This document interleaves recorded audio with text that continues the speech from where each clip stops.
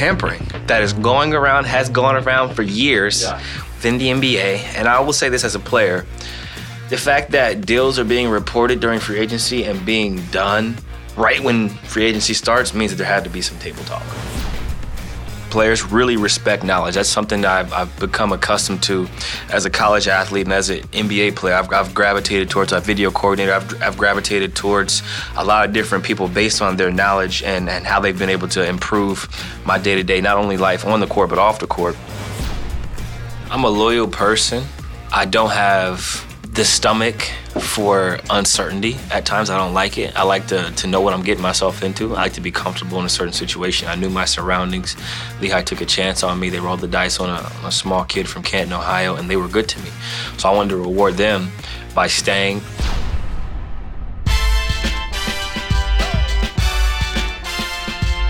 Welcome to the Mean Joe Green episode of Pull Up. That's right, episode number 75. Back in New York, sitting across from Mr. Schultz himself. And we have a lot to discuss. There's a lot that's happening across the NBA. There's a lot that's happening across the NFL. There's a lot that's happening in this world in general. But it's only right that we first start with the tampering that is has gone around for years within the NBA. And I will say this as a player. I'm not going to snitch on other teams, other situations, but the fact that deals are being reported during free agency and being done right when free agency starts means that there had to be some table talk. It's 1201. I mean, it's every year you hear about it 1201. These deals are getting done behind closed doors, weeks in advance sometimes. And the reason that it continues to happen is because the penalty is so meek. In other words, the NBA has not changed the penalty.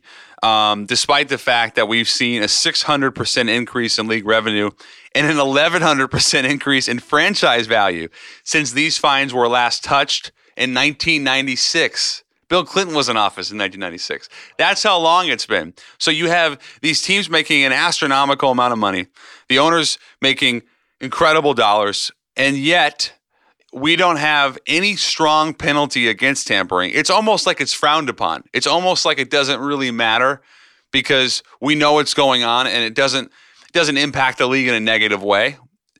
I think it's a big issue, and I think the fact that finally Adam Silver is introducing a $10 million fine for teams, and it will be voted on, by the way, this week by the Board of Governors.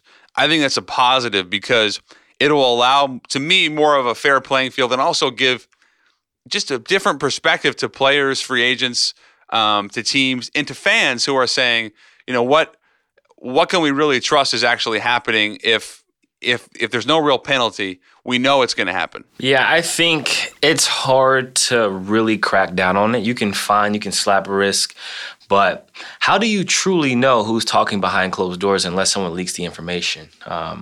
Looking at historically what's happened in a lot of situations when free agents potentially sign somewhere, unless the agent, player, or organization leaks it to a Woj, to someone who has potential to put it out to the media, how does one even know? If they talk before free agency starts, let's hypothetically say free agency starts July 1 and they start talking in June, but they don't release it to the public and they just wait till July 3rd to settle the deal, even though it's been in place for a long time, no one will truly know what happened behind closed doors. So I think it's hard to really track tampering unless someone snitches. Unless there's someone blowing the whistle, you'll truly never know what's going on behind closed doors. You'll just assume that it's happening. And I think the $10 million fine looks great on paper, but $10 million to someone whose franchise is worth $3 billion, to someone who is probably in that $5 to $40 billion range, depending on the owner, $10 million is a slap on the wrist. If it gives you a chance to get a star player to change your franchise,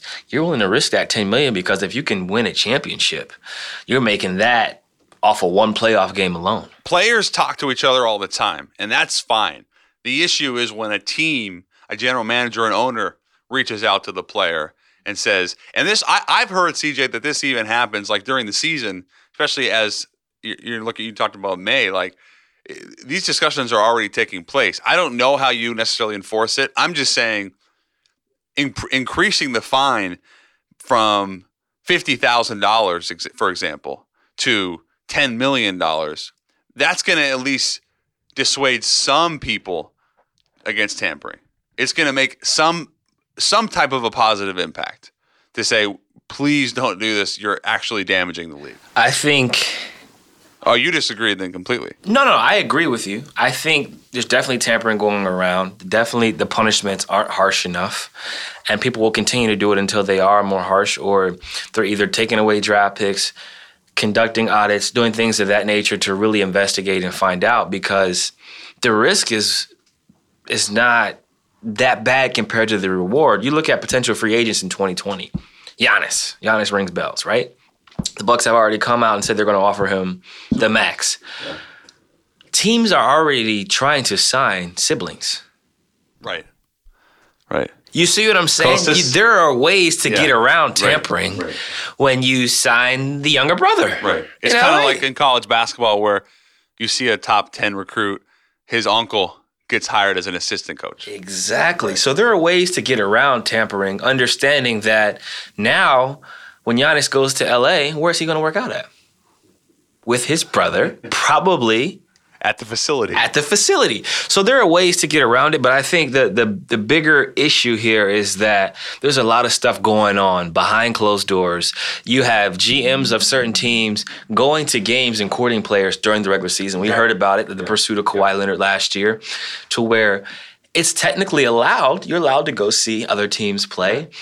But it just so happens that your GM, your president, your director of basketball ops may be going to watch a team, and you may not even be in that city, and they may not even have a college athlete at a university that's considered to be a first-round pick. Well, I always say that when it comes down to it, we hear about these elaborate pitches from GMs or ownership, come to our city and they show what you can mean to the franchise and all the fans, and it's all glorious. But what really matters oftentimes to me, is what I hear is the players saying, here's how it actually is in this organization.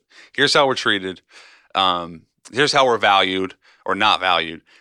What's interesting about the new tampering proposition is that it will prohibit players from inducing other players under contract to request trades. Now, that is way different than what we've had. In other words, you're now saying players can still talk to one another, but in terms of like saying I don't want to get a trade. Yeah, that's where things can really change, because players are always talking to one another. We know the NBA is a brotherhood. Guys are close. These conversations happen all the time. But now if you're making those illegal, I think that could be a problem potentially avoided, or maybe it'll make it worse. It could be a problem, but as a player, we know about stuff before it happens, before it comes to light. And I don't think there's a way for you to track that, because if Paul George is unhappy and he tells Kawhi Leonard that he's unhappy, Kawhi ain't saying nothing. He's not telling anyone besides his organization or the organization he wants to go to. Right. So there's certain guys in the league that can keep a secret, can keep it on the low, and understand that, all right, this is going to play out the way it plays out. You know what I mean? There's situations to where I've had guys come to me and ask me about our team, ask me about our organization. What's it like? What is there to do in Portland? Where do you live? Inquire about it. Not a free agent. Could potentially be traded for, things of that nature. But I just tell them like it is. Like you said before, the best advice, the best recruiter is a player who's already in the situation, knows what it's like. And if someone is truly invested in recruiting, they can serve as the liaison. They can recruit on behalf of the organization because it's not tampering. What's the worst case scenario for this new proposition if it gets voted on by the board of governors? The worst case is that they try to conduct audits, which means they're trying to dive into people's text messages, emails, things of that nature. And that's when it gets sticky, because I have group chats, I have friendships with players on other teams. Either they were teammates, past teammates, or just friends from college. And we talk about all sorts of stuff. That doesn't mean that I'm trying to get people to leave their teams or leave their deals. But if they express interest or just venting because you're in a different situation, different team, they may be venting to you. That's appropriate. It's just like the working world. You have competitors that are friends. They work for different agencies, different types of organizations, situations. They're friends, and you may go vent to your friend and ask him what his situation is like or her situation is like. And if you decide to leave your situation, that's because you decided to leave. It's not like they forced you to do it. But also, these are healthy conversations that happen, right? Right. And if you take away those conversations, or let's just say you do an audit and you find it might not have happened that anything went wrong, but you could paint a picture very easily of this is a group chat between players and different teams. Here's what's being said. they're breaking the rules. That's okay. That's what I can see. It's really an issue. I mean, it becomes like, what do we do? Because I don't know. I'm not sure the league knows exactly what it wants out of this tampering or anti-tampering. I know they want to avoid it. That's never going to happen. But if they can limit it, maybe that's the goal, to limit it. But I think what's really dicey is when you start to talk about players. And if players are forced to give away phones or their text messages, their whatever, these are sacred conversations that happen. And like you said, these happen in other outside of pro sports, but obviously that's a totally different ballgame. Like, people event all the time and nobody cares. In the NBA, when you're talking about this kind of money, people care. Yeah, you can't even go on Twitter and tweet something. It's misconstrued or looked at sideways. If you're happy, if you're not happy, if you're enjoying a different city, maybe you enjoy another city and you're like, I really love such and such. I love Toronto because the food is great and it reminds me of New York. He's not happy. He wants to go to Toronto. He wants to be a Raptor. Right. Or if a guy changes his bio, Jamal Adams from the Jets changed his bio. And unfollowed the Jets. Yeah. But that's when you unfollow the team you play for, that's a signal. But it's a right. You have a right to do those things. So I think that there's a lot of interesting things going on behind the scenes. And obviously, we talked about Giannis. The Bucks said they're going to offer him a max, which is a no-brainer. I guess the question for us is, do you think he signs it and stays? Or do you think he goes with the grass may or may not be greener? So I think Giannis is the kind of superstar that, because of his background, the fact that he is, I think he's a very loyal guy. I don't think he needs or seeks the spotlight. There was a really good piece on 60 Minutes done about a year ago about how Giannis in the city of Milwaukee have embraced one another and how Giannis has really helped put the city back on the map. And I think there is a part of Giannis that will always want to be in LA or New York, but I think the vast majority of him will always prefer where he can be a big fish in a small pond and where he doesn't need to have all of the media around him and all of the glitz and glamour of, let's say, a city like LA. I've spent some time with the Bucks. I spent some time with the general manager, John Horst. The way that they treat Giannis, he's not going to get treated better anywhere else. The fact that they have a championship contender, that alone tells me, with a brand new arena, that they're in a great position to extend him. You don't think other organizations would worship Giannis the same way? Oh, but maybe, I'm just saying it's not going to be better. Oh, okay. Right. You're saying the treatment might not be better, but the city, on the other hand. Yeah, but he's not the that players around him, on the other hand. I'm just being the devil's advocate right now. But don't you think there's that Giannis, because of the fact that he's helped resurrect this franchise, don't you think that he'll be so much more, like, he would be vindicated if he wins a championship in Milwaukee and he makes them a perennial power, as opposed to, like, where he's the number one guy, as opposed to going somewhere else. He just doesn't strike me as the kind of guy that's going to leave. To be a follower. But he could win one there and then bounce. Right. It's something that he could consider. But I think you're right. I think Giannis ends up staying. He seems like a very loyal guy who's not wowed, wowed. Who's not impressed by small things. Right. Those things don't impress him. Talking about a guy who turned down a chance to be in Space Jam 2 because he didn't want to work out. Right. This is what I'm saying. He doesn't need that. The glitz, the glamour, the Hollywood, the CJ, the stuff that we see you do. No. See, you're very similar to Giannis in that sense, where you go about your work and, obviously I'm not saying he doesn't do ads. He's obviously has the huge Hulu ad. He's a big part of, like, he's taking advantage of it, but he's doing it in a practical fashion.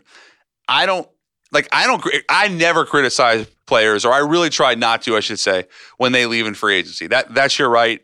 Obviously there's been we've seen the past few years, a ton of marquee blue chip guys leave, whether it's LeBron or Kevin Durant, now Kyrie Irving. And I think everybody has their own agenda, and that's okay. I'm just saying, with Giannis, I would be very surprised if he left, given the relationships he's built with not only the organization, but the city. And when I spent 3 days in Milwaukee, CJ, and it's not a long period of time, but there is a connection that he has and he feels there that's legitimate. And I don't know if that can be replicated anywhere else, because he's not going to have anywhere else where he was homegrown.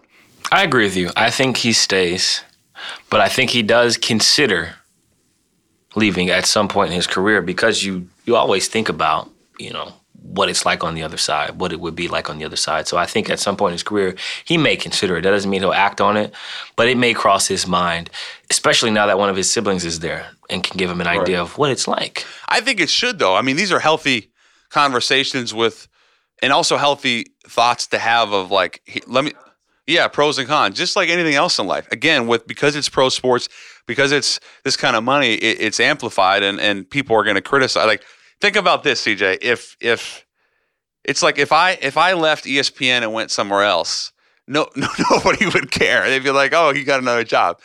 But if you left Portland or if Giannis left Milwaukee, there's a million people going to have a million reactions. They're going to hate you. They're going to love you. The fact that you can process this as an NBA athlete and say, "This is my future. Here's what I want, what I don't want." I think it's very important and it's very hard, but only you know what's best for you. That's true. I agree with you, and I think it's all relative, and that's something to where I like to say a good problem. When you're wanted by a lot of different people and in a lot of different situations, it's a good problem. It means you have a unique skill that's available, and everybody wants it. So you have to just kind of choose wisely and figure out what you value, figure out what you are comfortable with being a part of, and kind of act on it. But well, I was just can I interrupt you? Is that okay? When you were at Lehigh, your conference player of the year as a freshman, you could have transferred anywhere you wanted. And we've talked about this a little bit. You thought about it. What ultimately kept you there, and why did you feel like you needed to stay? I'm a loyal person, first and foremost. I don't have the stomach for uncertainty. At times, I don't like it. I like to know what I'm getting myself into. I like to be comfortable in a certain situation. I knew my surroundings. Lehigh took a chance on me. They rolled the dice on a small kid from Canton, Ohio, and they were good to me. So I wanted to reward them by staying, by getting my degree from a prestigious university. I enjoyed being around my teammates. I enjoyed the staff. People that recruited me were still there at the time. They ended up leaving, but they were still there at the time. And it was just a perfect situation. I had the blueprint. Steph Curry was the blueprint. Jimmer was in college at that time. I had seen Eric Maynor. I'm seeing all these guys, George Hill, who are performing at the mid-major level and potentially going pro. It was like, all right, just follow this, follow that. He did this. I can be successful doing this. And then the second part is that the only school I would have transferred to was North Carolina because I loved North Carolina growing up. Big Michael Jordan fan, loved the baby blue, loved everything about it. So that's the only school I would have transferred to. But according to the transfer rules, you have to sit out a year. Right. That was my next thing. And would you have done that? Momentum, I just averaged 19 points a game. I went to the tournament. I played against Kansas. I got to see what it was like to play against elite NBA players. And I just felt like, okay, I got 3 more years to get myself ready to be able to play at this level consistently every night. I can do that here. Did I think about what life would be like at North Carolina? Absolutely. More so off the court. Off the court, right. Obviously off the court, the life, right. Being on TV every night, the right. facilities, the exposure. But I was like, in my head, you're going to be good enough to where people will come watch you at a school that has 4,600 people. Figure out a way to get so good to where they got to put you on TV. They got to recognize you as the elite of the elites. People from North Carolina, players from those big schools, they'll be looking at you like, who is this kid? Because you're going to be mentioned with them. And that's kind of my mindset. I wanted to put Lehigh on the map. And if I would have left, I would have never been able to do that. And I'm glad I stayed. But it did cross my mind. It did. Did you ever worry that because you weren't playing against, obviously you were in the tournament, but for the most part you weren't playing against, real NBA players, did you ever think that could come back and haunt you? I wasn't worried about it at all because I know who I am as a player. I understood the work ethic and what it's like to play in the NBA. I had never done it, but people around me did it. Kosta Koufos was in the NBA coming from Glen Oak. He played at Ohio State, but I worked out with him. I seen how he worked. I seen how he approached the game, and I knew that the things I were doing at night, early in the morning, it would make up for the lack of competition I'm playing against because my skill set would be so versatile that if you can make shots, you can make shots. And if you can create so much space to where it's easy to get a shot off, and even if they're more athletic, they're going to close the gap a little bit, but I'm still getting space. It might be a little bit harder to finish around the basket, but you can't block my floater. So there was things that I was able to do strategically to get ready for that lack of he's not playing against elite competition. Right. And then when I played against elite competition, I was like, okay, this is the game I got to go off. I circled him. Baylor, 36. Michigan State. We almost beat them. You know what I'm saying? There was games I would circle, like, got to be ready for this one. No matter how I play against Lafayette. You're not going to have that many opportunities. Not going to have this opportunity again. And then my thought process was, whatever it takes, get to the tournament as many times as possible, because that's more looks by millions of viewers. Right. Millions of viewers, they don't watch anything until the tournament starts. Once the tournament starts, you might be terrible all year. You have one great game in the tournament, and they know who you are off of one great game. So I had a resume that said, this is what he does consistently. This is what he does in big games. It's like, good player, big Great games, player. he really shows up. Great player. It's interesting. I remember I don't think you've told the story on the show. When you guys beat Duke, you were more surprised that you lost to Xavier than that you beat Duke. And you told your family, pick us to go to the Sweet 16 because we're not beating Baylor. Right. But we're going to beat Duke and Xavier. Yeah, I had us losing in the Sweet 16 to Baylor. I actually told my mom, I told my brother, I was like, go ahead and, yeah. We're going to beat Duke. We'll beat Xavier. You were up huge on Xavier, 18, I think. Yeah, I picked up my third foul in the charge. But yeah, I thought for sure, I was like, we're going to beat Duke. I'll keep the game close and I'll be able to win it in the end. I was like, and I'll keep the game close against Xavier. We'll be able to win it in the end. And then Baylor's just that zone, so much athleticism. Size. They had the Heslip, they had the dunker, Jefferson. Yeah. Boys with the bounce, they had Pierre. They had a lot of different weapons to where it was like, not sure. But then I got to play Baylor my senior year, opening night. 36. Yeah. Where was that? In Baylor. And I was playing on a sprained ankle. I should have had 40. But it is what it is. I said to Scott Drew, I said, do you remember the game?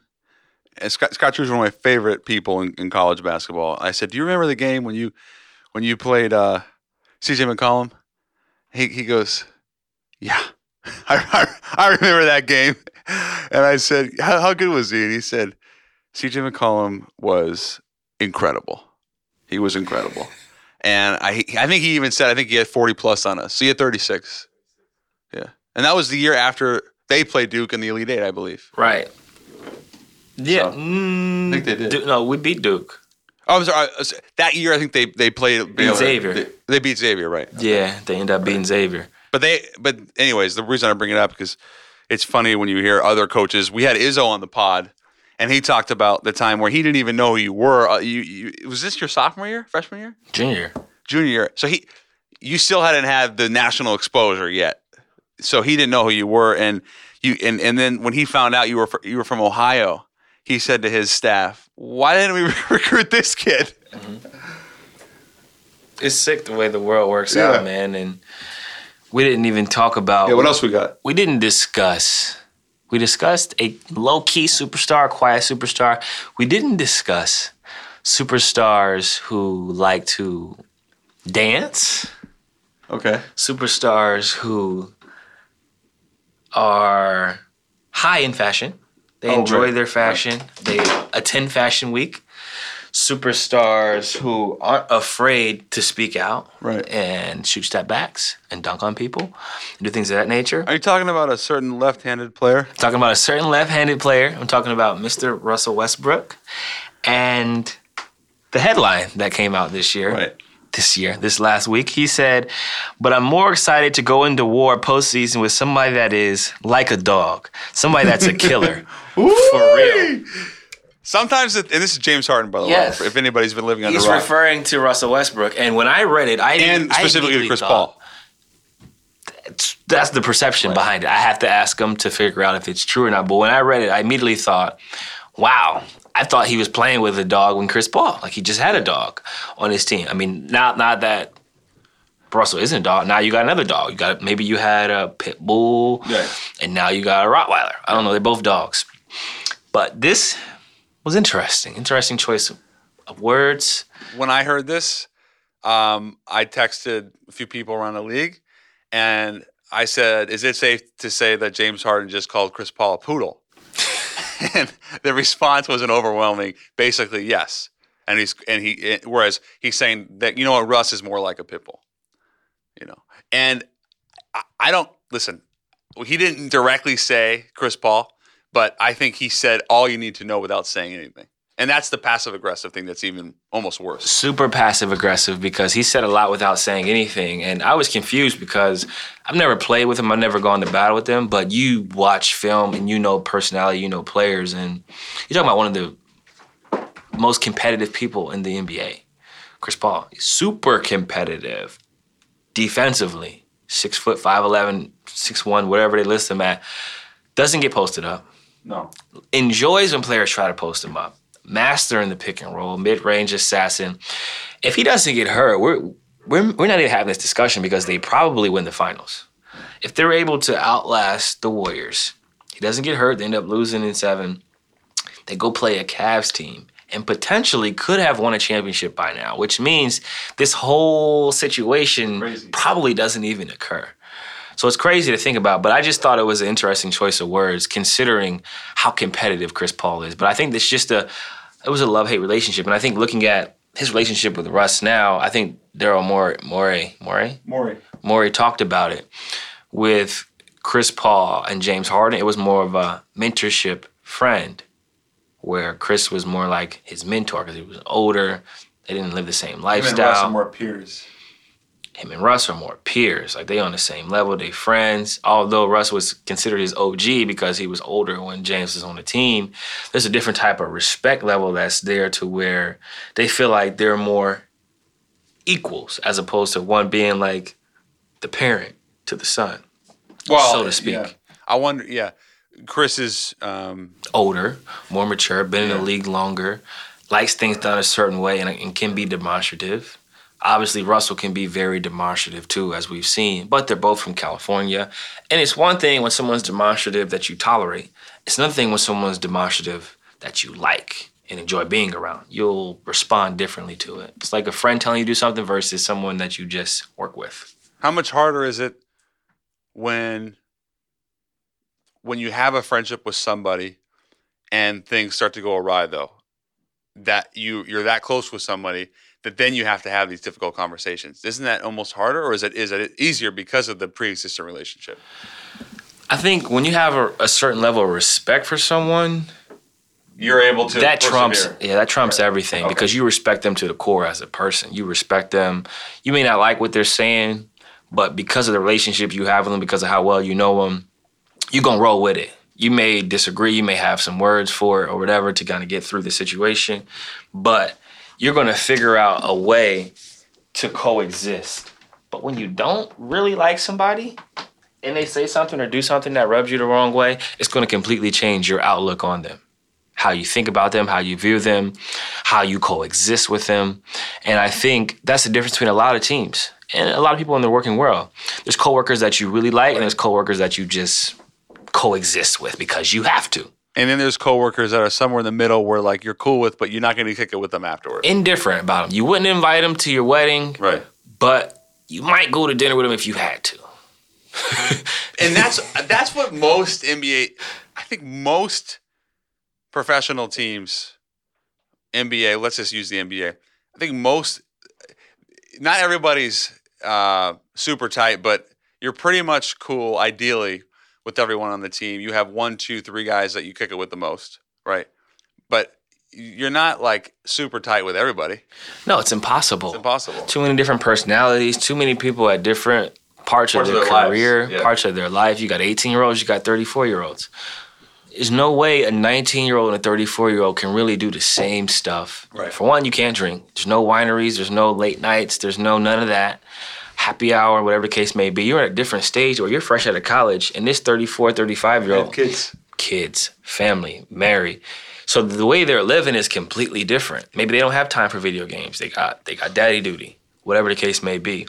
Then you have people who are maybe around the same age but live completely different lives. Somebody might be single, somebody might not be single. So how they're living is completely different than you. And then there's people who just not on the same wave. Like, they're good people, you're good people, but y'all don't like to do the same stuff. And that's cool because you still coexist at work, and then you go your separate ways at home. And I think people get it confused. We spend more time with our teammates than we do our family. Right.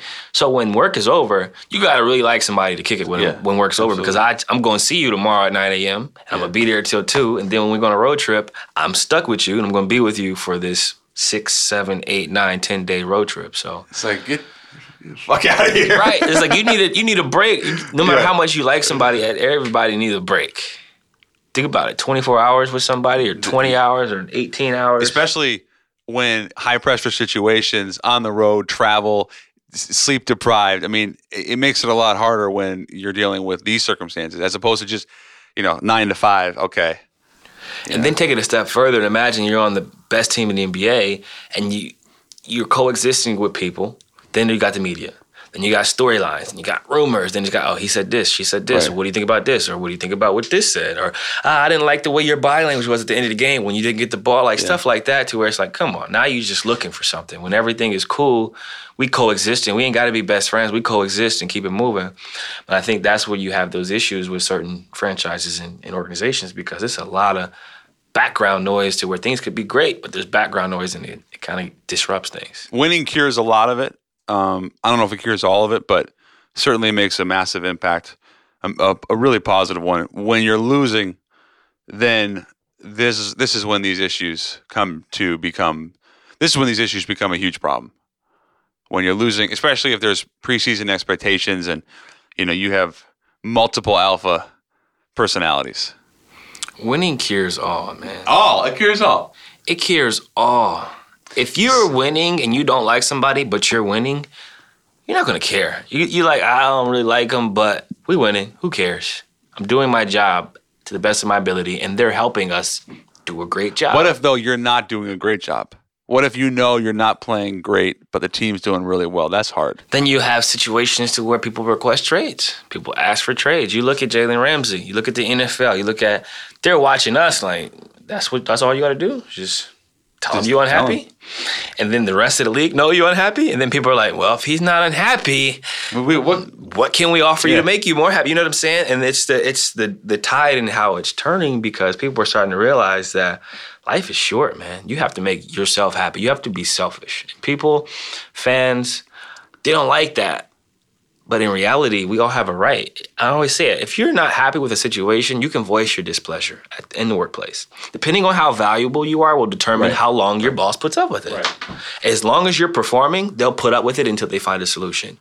If you're not a performer, you better be quiet and do your job. And that's why you see the star players are the ones that are speaking out, not the role players, because the role players like, I might not be happy, but I'm replaceable and I'm still providing for my families. The two big takeaways are, one, it's extremely difficult in life, that much more difficult in sports, when you realize you are replaceable.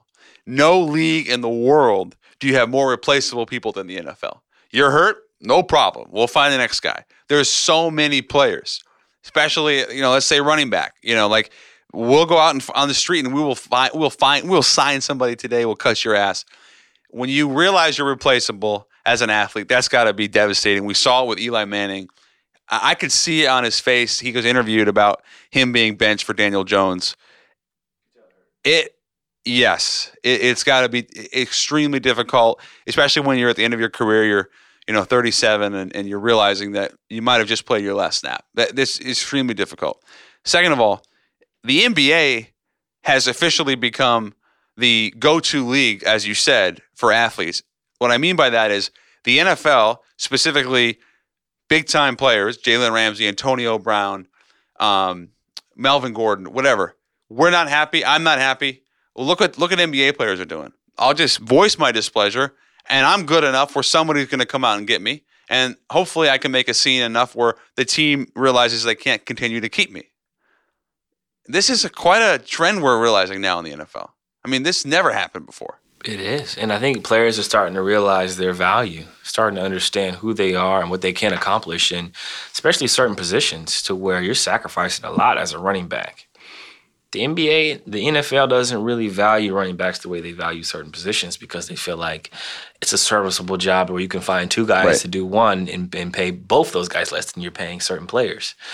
But the Ezekiel Elliott's of the world, the Melvin Gordons, Le'Veon Bells, they're starting to realize I can only take a certain amount of hits. Yeah. I need to get as much guaranteed money as possible, because once you get on the wrong side of 30 in the NFL, especially at running back, they're looking for the next best version of you on the cheaper end. Right. Non-guaranteed deal, $850,000, $950,000, and meanwhile you're trying to get $8 to $15 million a year.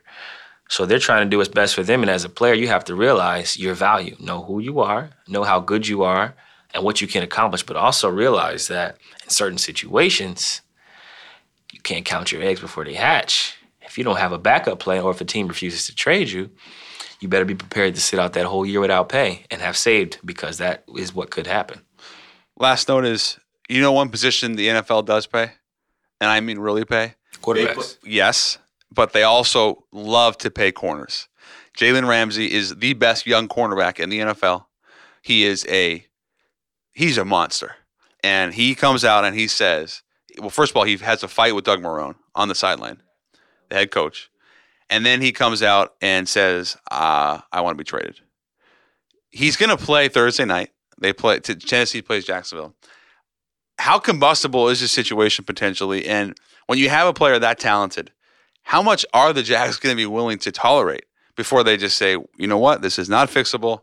We got to get as much as we can from another team for Jalen Ramsey? They're going to trade him. It's not a matter of if, it's a matter of when. They're going to find the right deal, what makes sense for the organization and the franchise, and they're going to move him because as an owner, as a coach, as a player, as a teammate, you don't want to be around someone that doesn't want to be there. That's toxic. It's toxic. It can evolve into that. Obviously, he's a professional. He's going to go play, perform. He'll probably get an interception on Thursday, probably make a couple big hits. Probably play great. Make plays. Right. But at the end of the day, he doesn't want to be there. The team's not very good. They're in a tough place right now because of injuries, because of what's happening within the organization. And I think the best thing for them to do is to find the right deal and move him. But it has to be the right deal, because if it's not, he'll end up playing the whole year and then try to figure out his contract situation going forward. But I like that he spoke up, because a lot of times people will just be unhappy and mope around and you don't know what's going on, when you're like, I wonder what's going on. At least he was just forthright. He's been this way his whole career. He's been very vocal. He talks. Yeah, he's not afraid to bite his tongue and say what comes to his mind. So for him to speak up and comment on it in a professional manner, I thought was appropriate. Although he could have probably did it behind closed doors and tried to maneuver a trade behind closed doors before going public. I think players now are just like, you know what, let me take control. That's the point, though. Those days might be over in the NFL. They just take control and go public. Look at the Browns with Odell. I mean, he didn't demand a trade, but it got so bad and toxic they felt like we had to trade him. They traded him without telling him to Cleveland. They traded him there to die. To die. And then this dude comes out and catches an 89-yard slant, makes a sick one-handed grab. Shout out to my Browns. Last note of the pull-up pod number 75 is, give us a 30-second. What was it like to see your 2019 Cleveland Browns in person for the first time Monday night? It was amazing to see this franchise, the transformation we've been able to make from a talent standpoint. I remember going to games as a kid. The talent level wasn't always there, but the work ethic was. The guys wanted to win. They tried their hearts out, just didn't always execute right, and a lot of times our talent just failed us. Now we have the talent, but we have to figure out how to bring the talent together, how to continue to evolve our culture, and how we can execute, lack of turnovers. You discussed it on Twitter. We're up 23-3 or whatever the case may be. Quick turnaround, playing the Rams on Sunday. Why are we still passing? Run the ball, run the clock out, get your backups in, whatever you got to do so that we go into this game healthy. So there's some things we have to tighten up as an organization, as a franchise, but I like the direction we're heading. The atmosphere was great. My first time in MetLife? In MetLife. Yeah. Beautiful stadium. Jets were great. The organization was great. Fans were good, you said? Fans were really good. I had my flannel on over my Browns jacket, and then I busted it out because I had field passes from the Jets, so I didn't want to be disrespectful. That is really nice. This wasn't a Mike Scott situation with the Eagles. No, I mean, I was going to wear my jersey, but I wasn't going to be disrespectful because I didn't have passes. The right thing to do. So I really enjoyed it, at least his first Browns game. We'll be there in Cleveland. On Sunday. Sunday night against prime time. The defending NFC champs. We are playing the defending NFC champs. And just for all your wagering folks out there, I told you to jump on Cleveland Monday night. Jump on them now against the Rams at home. There is no way in my mind they're losing this game. They're a 3-point dog. As a Browns fan, I'm not going to encourage you to bet on this game. I don't want to be responsible for you losing money. I think this is a scheduled loss. Quick turnaround, Monday night game against the Jets. crazy atmosphere. Odell returns home. Now he has to go up against a very formidable defense. Our offensive line is going to have their work cut out for them. Yeah. Baker's going to have to make quick reads. There's a lot we're going to have to tighten up with 5-6 days to do it. So I think it's a schedule loss, but I would like to see us go compete. And I think this is a winnable game for us, but I wouldn't be surprised if we lost due to the fact that we're still That's young. fair. This is a championship caliber team, and we're building towards this. That's They fair. already have that. Yeah, I hear what you're saying. I'm just, and again, I mean, I could be completely wrong and we could beat the brakes off of them, but based on what I've seen, we have some work to do, and I think we're going to do it. yeah. And Freddie Kitchens, to close a loop on your point, there's no way that Baker should have been in the game that late. If he didn't catch the game, it was 23-3. Final drive of the game. Baker Mayfield is still in there. He actually took a sack that could have been catastrophic. There was no reason. Not only was he in the game, they were throwing the ball down the field. It was just an asinine thing to do. I don't know how you can possibly defend that. Yeah, it's tough. And once again, for our real Browns fans out there and real Pull-Up Pod fans, it will be a dandy. This season has been terrific. A lot of quarterbacks have gone down with injuries, so wishing them nothing but the best. But stay locked into our pod. We talked about a lot. And We got a good guest next week. we have a good guest next week. And on this week's episode of the Pull-Up Pod, we have 3-time Super Bowl winner and host of the GM Shuffle podcast, Michael Lombardi. He'll be on to talk about what it's like to be a general manager in the NFL, discuss some of our Browns, and much more. So stay locked in.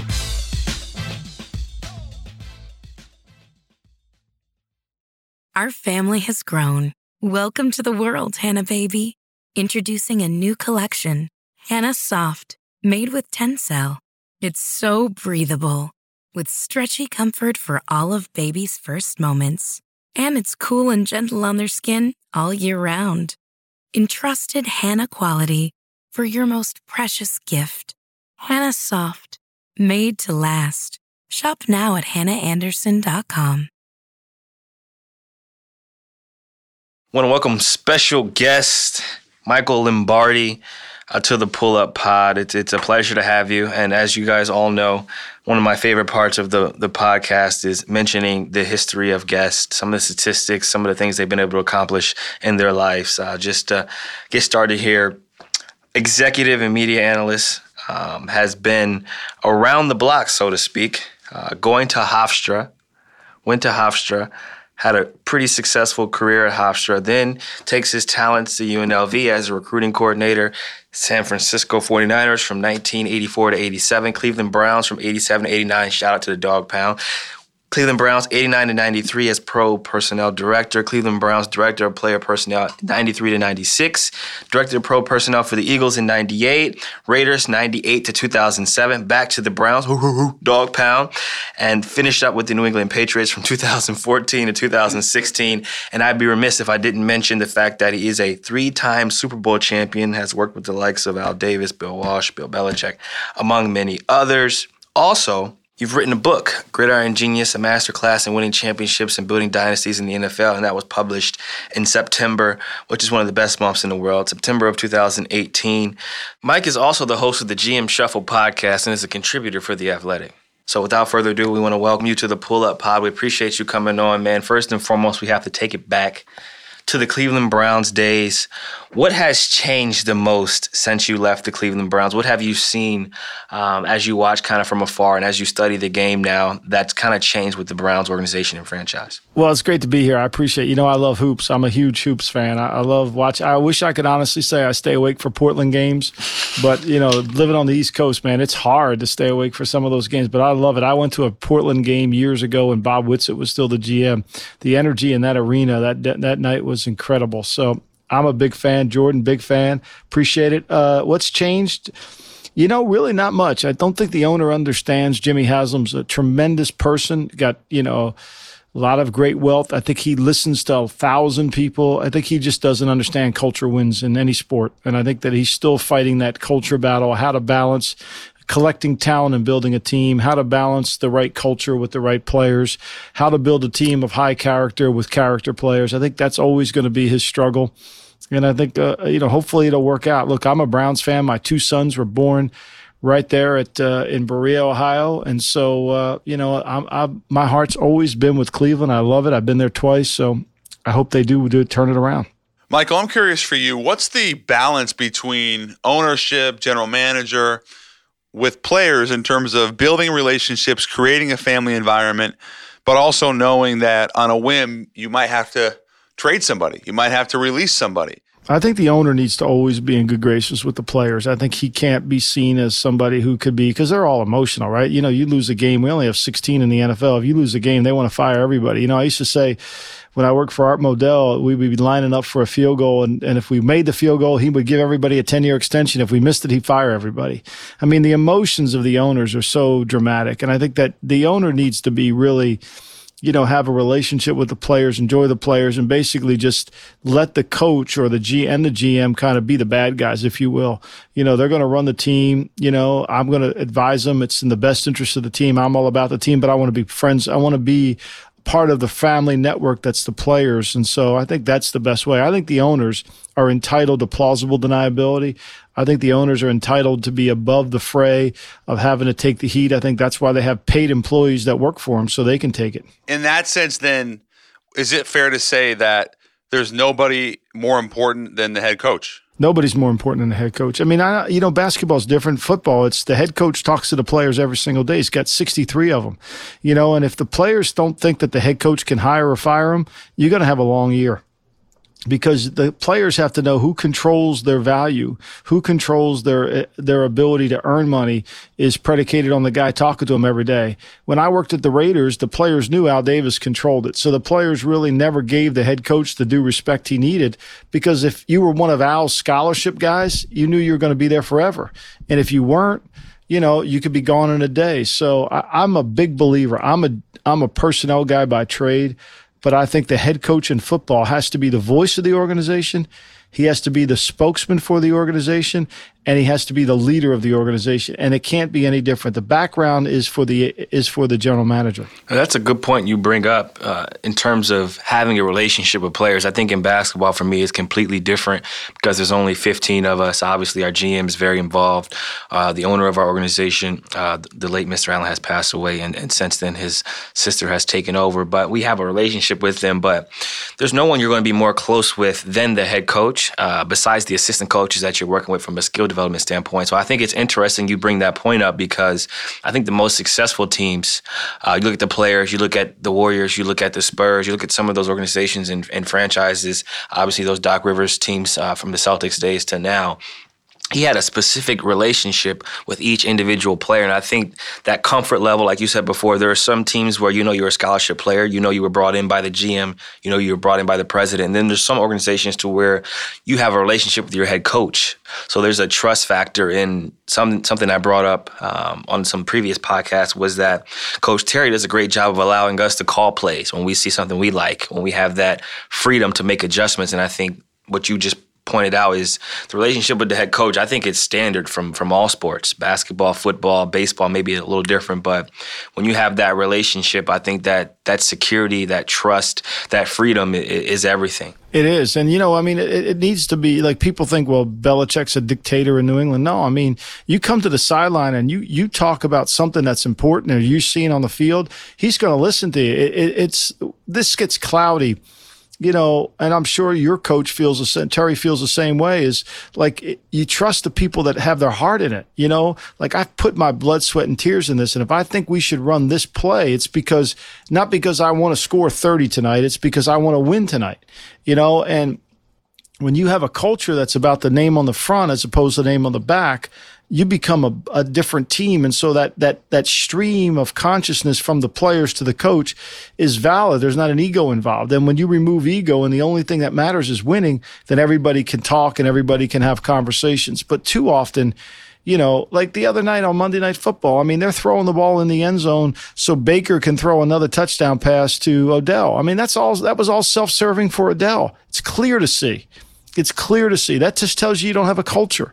That tells you you don't have the things that matter most in winning. And even though Odell's a great player, we all know that culture wins over talent every single time, because a good team that plays together will always beat a talented team that doesn't. You brought up a great point, and my next question was going to be about the relationships you've had. You've worked with Al Davis, you worked with Bill Walsh, you've worked with Bill Belichick, so you've been around winning culture, you've been around systematic success consistently. So my question would be, what type of trends did you notice that the greats have compared to other organizations and people you've worked around, not just in the sports world, but obviously transitioning to radio, transitioning to being a sports analyst? What type of trends did you see, like going from, Al Davis to Bill Belichick, that you kind of like use now in your day-to-day life as well? I think this, CJ, I haven't been in the league over 35 years, haven't been around professional athletes. I think I say this with a certain degree, with a high degree of certainty. Players only respect knowledge. And the player, it's a profession that really is without any prejudice in it. If you can make the players better, players are going to come and gravitate towards you. If you can't, they're not. Your intellectual capacity controls you as a coach. It controls whether players listen to you. Players have especially competitive players, they have a thirst for knowledge. They have a thirst for improvement. And if you're 90 years old and you're walking with a cane, but you're smart and can make them better, they're going to listen to you. If you're 14 years old and you're smart and you can make them better, they're going to listen to you. It's all about how you are as a coach. And I think that that's really in every sport. So to me, that was drilled in me by Walsh. I saw it with Al and really with Belichick. Knowledge creates followers. It creates it in business. It creates it in sports. Obviously, Bill Walsh is famous for, his excellence as a coach, but really it's the pursuit of perfection, expecting perfection, but also not chastising players when they're not perfect, when they make a mistake, to be understanding, to learn from a mistake. Well, what are some of the parallels between Bill Walsh and Bill Belichick in that sense? Yeah, I think, look, you have to create a culture that allows mistakes. I mean, the reason when you listen to Belichick's press conference, I screwed that up, or I made that mistake, I really blew that, when he takes accountability, he sends a message to the team that he's willing to admit mistakes. That's a powerful tool. If the coach walks in front of the team and says, look, we got to get better, fellas, and then he excludes himself from the conversation, he's going to have few followers.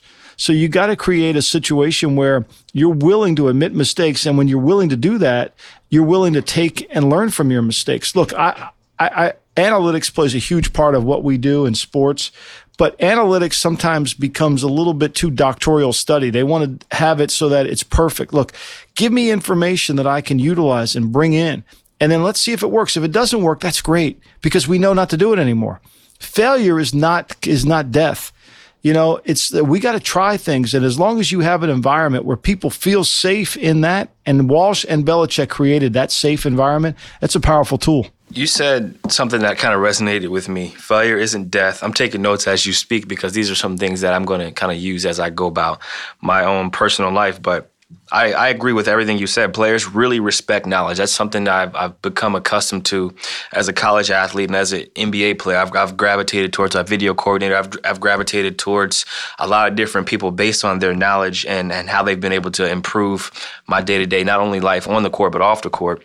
I think Bill Belichick, he doesn't give out a lot of compliments, but he credited you as, one of the forward thinkers in sports. He said that you were one of the smartest people he's ever worked with and that you were a huge asset and a guy who studies football and knows it very well. So I think that knowledge and that respect that he has for you, it stemmed because of your work ethic. It stemmed because of some of the things you've done, not only in the film room, but behind the scenes. So I guess my question is, how did the Browns change their culture? You talked about some of the things that we're trying to do and establish right now individually.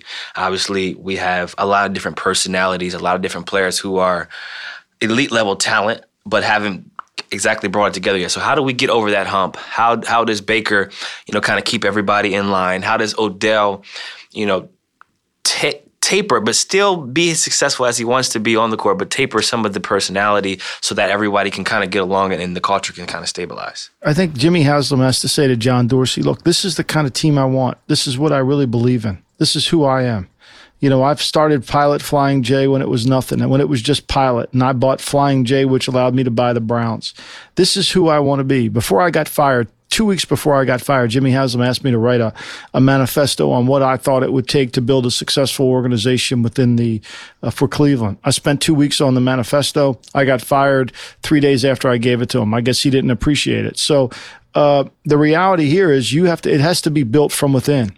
It's got to come from him. If you want to take certain kind of players, just tell us. Who do you want to be? And then step aside, watch it, and build it, and then we'll let it grow. And give the people that run this organization some teeth to be able to put a culture in place. I mean, I write this for I write a daily coach column every single day with George Raveling, one of the greatest human beings of all time. And we talk a lot about culture on this daily email at the Daily Coach. And we talk about why culture matters, why it's important that you have people that are behaving in the same way, pointing in the same direction. And until you get there, look, the U.S. hockey team, people don't realize this, the U.S. hockey team played the Russians 2 weeks before at Madison Square Garden. It was a sold-out event. The score was 10-3. We got killed by the Soviet Union. 2 weeks later in Lake Placid with Al Michaels on the mic, do you believe in miracles? We won 4-3. So, they came together as a team. And that culture can be created, but it starts with the owner. What would you tell then to Baker, Mike, in terms of his leadership role in harnessing some of that swagger that makes him great, but also we see it get out of line sometimes? I guess Odell's the same, where you just... Yeah, it's all out of line. I mean, look, they got, he's 1 year in the league and he's doing commercials. Right. Look, CJ, you make enough money. You don't need the commercial. You don't need Lowe's home improvement check. You need it.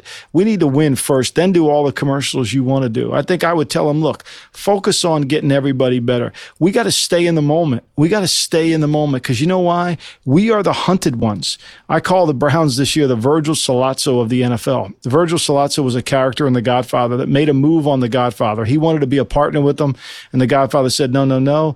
And then he tried to kill The Godfather, and now he went from being the guy who wanted to be a partner to being the hunted one. Being the hunted one's a lot different. You can't sneak up on anybody. Nobody's going to take you lightly. When it used to be a couple years ago, the Browns, everybody took lightly. We're playing the Browns this week, no big deal. Now everybody wants a piece of the Browns. Now everybody wants a shot at the Browns. Everybody wants to validate themselves. The Browns are on national TV, not the Rams. They went to the Super Bowl. There's always a different narrative. And I would tell Baker that we have to focus. It's going to be really hard because the last 8 minutes of every single game we play from now until the end of the year are going to be the hardest 8 minutes of our life. And if we're not ready to battle in those 8 minutes, we're not going to win. You brought up a great point. And that's something I fought as a young player in the league. I wanted to establish a career in journalism. That's something I made a vocal point early on, being a journalism major at Lehigh University. I told my agency that I wanted to kind of build my portfolio so that when I retired, I already had a body of work in place. But then I fractured my foot on the last day of training camp. So I'm not playing, and I have a radio show with Sirius XM Radio, doing a rookie diary on my season. So it was conflicting for me because I was trying to work on myself as a person, trying to build my resume for when I retire. There's 24 hours in a day. I was figuring out how to balance it. But then I started turning stuff down on the side because I didn't like the perception of a guy who's hurt as a rookie player with a lot of stuff going off the court. So I ended up turning down podcast offers 7 years ago. I was offered to do a podcast 6 years ago. I turned it down because I hadn't established myself in the league, and I thought that it would be frowned upon if I was talking about sports, talking about things I enjoyed daily, and not being considered one of the best 5, 10, 20 players at my position, let alone players in the NBA. You fast forward 3 years later, the podcast deal comes to me again, and I had just won Most Improved Player of the Year. I was establishing myself as a guy who could, hold his own consistently and be a star in this league. And I decided to do the podcast. But I think it's a hard balance for young players in this league, and not just the NBA, but all leagues, because you want to build a brand for yourself. You want to take advantage of your likeness. You want to make as much money as possible because you never know when it's going to end. But at the same time, it does become time consuming. There are production days. There are things that kind of distract you from the ultimate goal. And a good friend of mine, Coach David Vanderpool, who's no longer a part of our organization, is now with the Minnesota Timberwolves. He used to always tell me, if you're not making shots, if you're not good at your job, no one's going to want to listen to you on the radio. So perfect this first. And then it doesn't matter how good you are, people are going to want to listen because they like you as a player. That's so right. I think like what you're saying is right. Baker's going to be a great player in this league for a long time. He's going to make a lot of money. Quarterbacks are getting paid almost 80, 90%, almost 100% guaranteed dollars. So if he becomes as good as possible for the Cleveland Browns and takes us to the promised land, gets us 10 wins, gets us a chance at a division title, he'll be on every commercial that there is under the sun, and he won't have to worry about doing the Lowe's improvement commercials. No doubt. 3 Super Bowls, has a book out, hosts a podcast, a man of many traits, has worked with a lot of different greats. Michael Lombardi, it's a pleasure to have you. Thanks, buddy. Thanks, guys. We want to thank all of you for listening to the Pull Up Pod. Continue to like, subscribe, comment, follow the Grams, the Twitters. We posted the wine. Oh, great Links response. in the bio. Great response. Yeah, that was fun. Some reasonable prices, and we'll continue to do that as the season progresses. You can listen to us on radio.com/pullup, Apple, or wherever you get your 75 pods, bro. It's crazy. 75. And as the saying goes, don't forget to Pull up!